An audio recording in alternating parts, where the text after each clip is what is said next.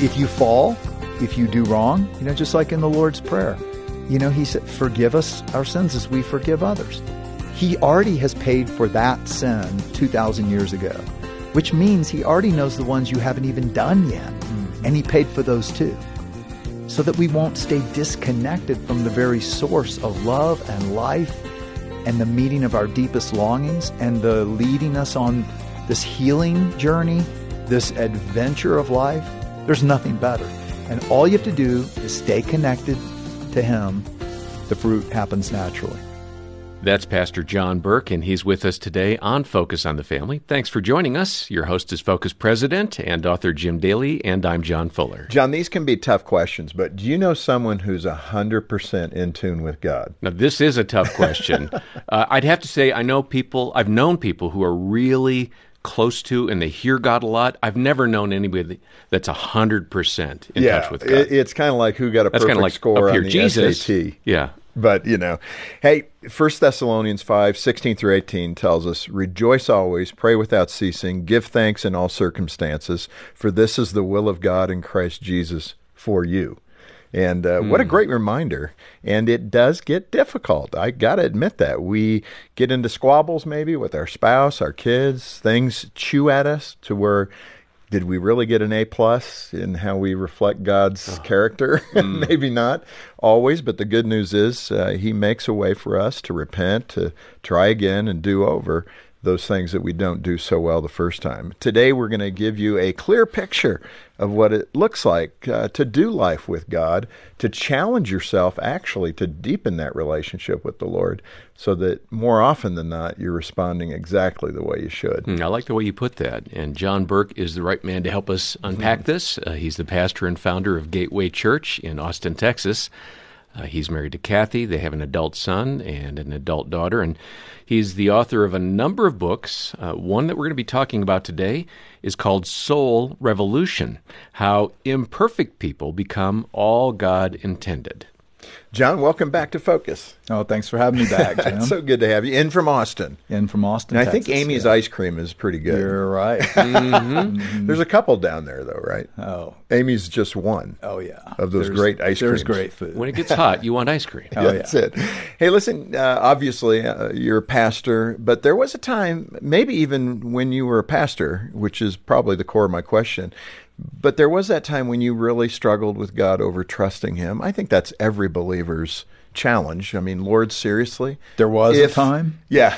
If, then, those kind of questions. If you're so good, then why is this happening to me? Yeah. And I love that refreshing idea that even pastors have that challenge sometimes too, even though they know the Word really well. So what was the battle for you in trusting God? Well, there hasn't been one. I appreciate that. No, I really do think, God is trying to peel us like an onion down to the core of who we are and who he is. Why is that? What is his goal in that? Well, I think it gets to what he really wants. But I think part of getting to that, he doesn't force us, he leads us gently. Sometimes not so gently. And so my first disappointment, I wasn't a believer. I was an engineer before I became a pastor. But my dad died of cancer. And I remember standing at his gravesite and looking at, these two dates separated by a dash. Mm-hmm. And I was just looking at them and I was thinking about how life gets summed up in two dates and a dash. When we're born, when we die, and yet there's this dash in between. Yeah. And what's the dash for, right? Yeah. What are we going to make of the dash? What's it really about? And as I was standing there just thinking about that, my dad had kind of defined success the way everybody defines success in our culture. You make a lot of money, you have a great family, take great vacations, and, you're independent, financially well off and all that. And yet on his deathbed, he had said something to me. He said, John, I'd give it all back if I could just have my health and my family. Wow. And that marked me. Yeah. And I stood there thinking about that, and it actually led me on a journey coming to faith in Jesus. Yeah, I mean, that's really good. Let me pull you back a bit, because in the book you also mentioned an experience with your dad about building a train, I think when you were a boy. And that had a good analogy for you. You learned something out of that. I don't know why you took so long to come to Christ, John, but I mean, what was that analogy with the train set and building it? Yeah, when I was, I don't know, maybe 8, 10, my dad got one of those HO train sets. You remember those, that, electric trains. But we decided to build a Colorado-like landscape, Pikes Peak, Beautiful. We did. And, so we paper machéed, we sculpted it, Wow. we laid out the track, it went through mountains and tunnels, and there were, towns and all this, and it was amazing. It took us, 5 months probably to build Wow. it. Yeah. And it was awesome. And when it was done, we high-fived, and, we turned it on, and it went around, and it was amazing. But after about a month of watching the train go around and around, it started to lose its interest. And what I realized, looking back, is that it wasn't just the train moving and going around that was so wonderful about that. It was me and my dad doing it together. Sure. It was us making it together. The point for us is that there are a lot of dreams we have. There are a lot of hopes. There are a lot of ambitions. They're not bad. They're not necessarily bad. In fact, many of them are good. But many of them are like a finger pointing somewhere. And I believe where it's pointing is relationship. Without the relationship, first with God and then with others, all those other things, they lose their meaning. They're just a train going around and around. Yeah. So that's one of the things I talk about in Soul Revolution. We all have deep longings. They're good. I think they're from God. But sometimes we have shallow strategies. In other words, we don't really understand how are these deepest longings going to be met. But what if you have all those, but you still don't have contentment? Right. So our deepest longings, when we start to drill down, they're spiritual. Right. They're what God promises by His Spirit: love, joy, peace, patience, kindness, goodness, gentleness, faithfulness, self-control, those kinds of things. And our deepest longings only get met when we understand what God's deepest longing is too. And God's dream is for intimate relationship with you. Let with me. Yeah, let me get into that a little bit, because in the book you talk about God's longings. I don't know that I've ever thought of that, other than God loves us and God built us for a relationship with Him. But I didn't carry it to the next conclusion, which is, why did He do that? Yeah. And that's your point. Well, and if you think about it, if His main desire was to get people to do right and quit doing wrong, if He's God, couldn't He make us? Couldn't He force us to stop doing wrong and do right? Right. He could. So why doesn't He? Well, because there must be something deeper He wants. He allows free will even against His will. Why? Well, because you can't have love without free will. You can't. Exactly right. I mean, let's say you fall in love with some person, right? Mm-hmm. And you want them to love you back. You could shower them with gifts, right? With good things. But they might love the gifts, but not so much you still, right? So you can't actually buy real love. You could try to force them. I guess you could put a gun to their head and say, marry me or love me, and they might, out of fear, parrot it. But we would all know that's not love. Love must be free. That's true for God as well. And so that explains a lot of why God allows the things He allows in this world, and even uses our disappointments to show us what it is deep down we really are longing for as well. No, that is so good. It's interesting, though, because we typically in the church will lean toward living a life that's more perfect, that is, sinless, because it's pretty obvious in Scripture that's the goal. But the irony of ironies is the Lord is saying everything that you've just said, that, you're going to learn more about me through those valleys that you go through, sinful valleys, right?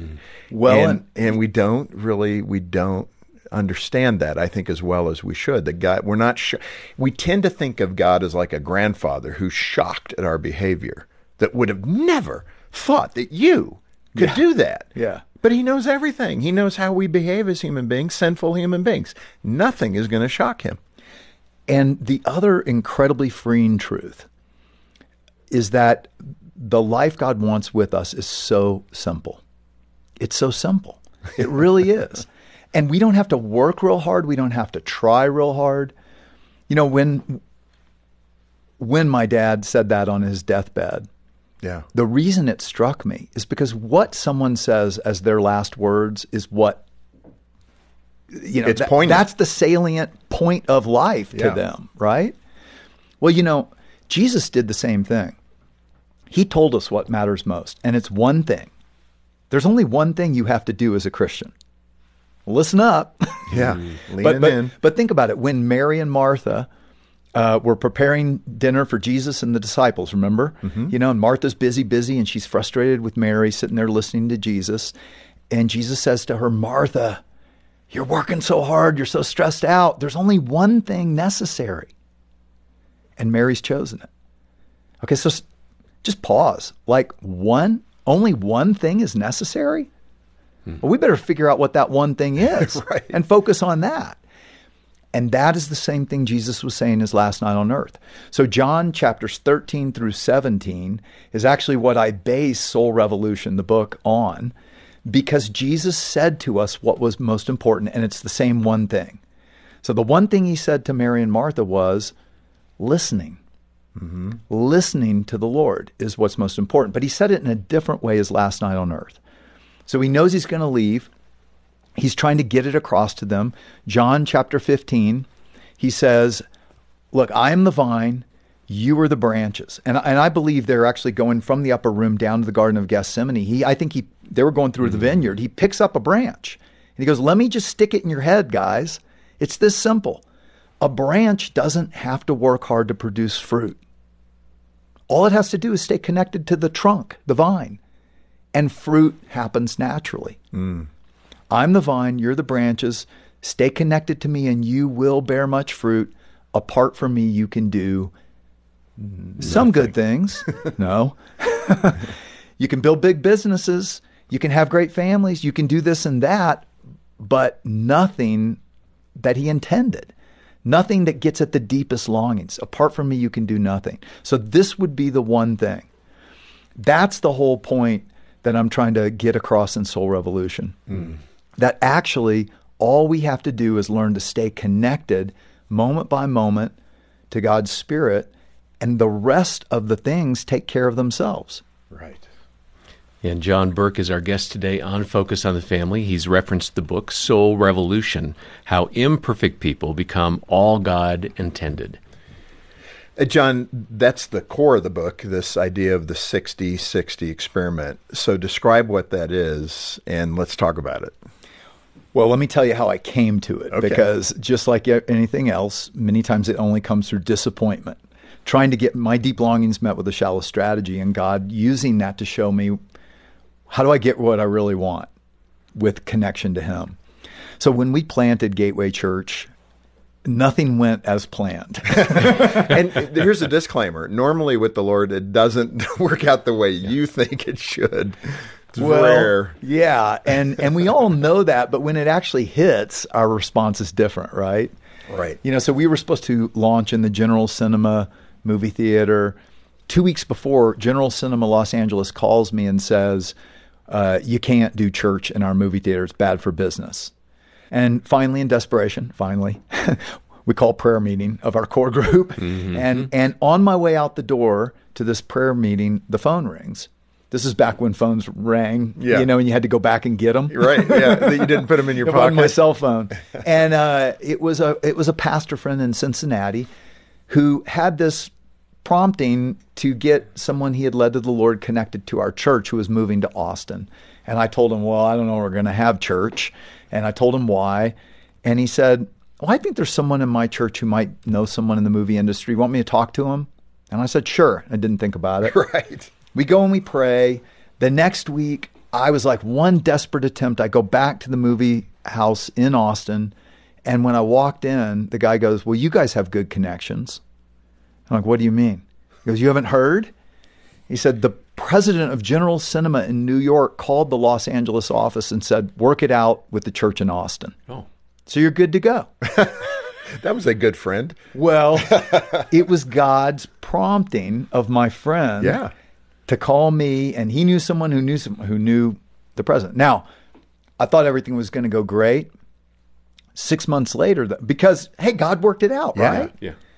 But then 6 months later, we get kicked out. And then we had to move to 6 different locations during 2 years. Every time we moved, we lost people, we're reaching. It was so frustrating. I'm like, Lord, what am I doing wrong? And I got to the end of myself in disappointment and frustration. And frustration with God. Yeah. Because he's not doing his will the way he's supposed to. And look what I'm trying to do for you. Look what I'm doing for you. Look at all I've given for you. And in that, he started whispering something into my mind over and over when I would start complaining for about a year. But it was the same thing every time. Am I enough? Mm-hmm. Am I enough? And at first I was mad. I was like, what? I left my engineering career to follow you into ministry. I left that ministry to come plant a church to help reach people. What do you mean, am I enough? Haven't I showed? And then I realized, oh, I guess not. Because the truth is, if God, loving God, loving my family, loving the people who are coming, and even with the difficulties that come, is not enough, God has to do things my way or I get mad and angry and frustrated with him. And so what I realized in this, and this is getting to the core of this whole 60-60 experiment in Soul Revolution, is Jesus' prayer. What he taught us to pray is, your kingdom come, God, your will be done on earth as it is in heaven. Because God's will mostly is not done on earth. Because we spend most of our time trying to get my will be done. And that includes Christians and even pastors. And so I spent a whole year just practicing waking up every morning, surrendering my will, and trying to only do God's will during that day as best I understood it. Right. And it was amazing. Well, and that's the challenge you put in the book. So let's talk about 60-60. What are you challenging your readers to do? Yeah. So it came from that year of this experiment I did personally, and the joy I started to feel, the peace I started to feel, a deeper love for my children. I mean, these things that I really wanted, it was amazing. And I'm mowing the yard one day, and I'm talking to the Lord about it, and I'm just saying, I wish the people in my church could understand how great this life is with you. And I had the thought, do an experiment. For 60 days, it takes time to change a habit. Right. 60 days, every 60 minutes, set your watch beeper to go off, set an alarm to go off, or something to remind you, abide in me, remain in my love, as Jesus said in John 15, and you will bear much fruit. Apart from me, you can do nothing. So just get them to try it for 60 days and see what happens. And we did thousands of people have done this experiment, and it's life-changing. That's amazing. It's life-changing. Yeah. But it's what Jesus said over and over, right? Paul said it in Galatians chapter 5:16, walk by the Spirit, and you won't carry out the desires of the flesh. You don't have to try to stop sinning or try to break that habit or this habit or that addiction. Just walk by the Spirit, and you won't do that. Instead, the fruit of the Spirit, love, joy, peace, patience, kind, all that will start to grow. Yeah. Only one thing is necessary, Martha. Listen. It's the one thing. So we have to learn to stay connected. So that's the experiment. John, in that regard, some people that might read the scripture says, pray unceasingly. And you go, seriously, how do you even do that? How do you, you got to go to do your banking, you got to work. How do you pray unceasingly? Like you're constantly in a state of prayer. It has that feel to it like, man, it sounds impossible to do every hour, every 60 minutes. But yeah, people, really, John? I mean, really? It is learning to do life with this God who wants to do life with us, who truly loves us more than we can possibly imagine. And God is so good. I mean, this is the thing, is we've got to realize how much he loves us. In fact, one little experiment I've asked people to do sometimes is to realize that all love we experience is borrowed love. This hit me one time when my children were little. And when your children are little, they're so cute. They're so wonderful. But they're cuter when they're sleeping. Not always. Those little cutie pies. Well, and they're just there and there's a little angelic face sleeping. And one night I was just watching my daughter sleep and just praying over her. And I just had this overwhelming sense of love for her, just overwhelming. And in that moment, I heard the whisper of God say, I love you more.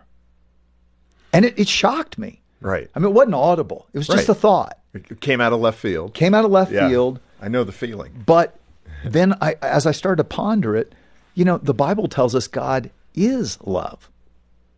There is no love apart from him, which means that all the love I've ever felt or given is just borrowed love.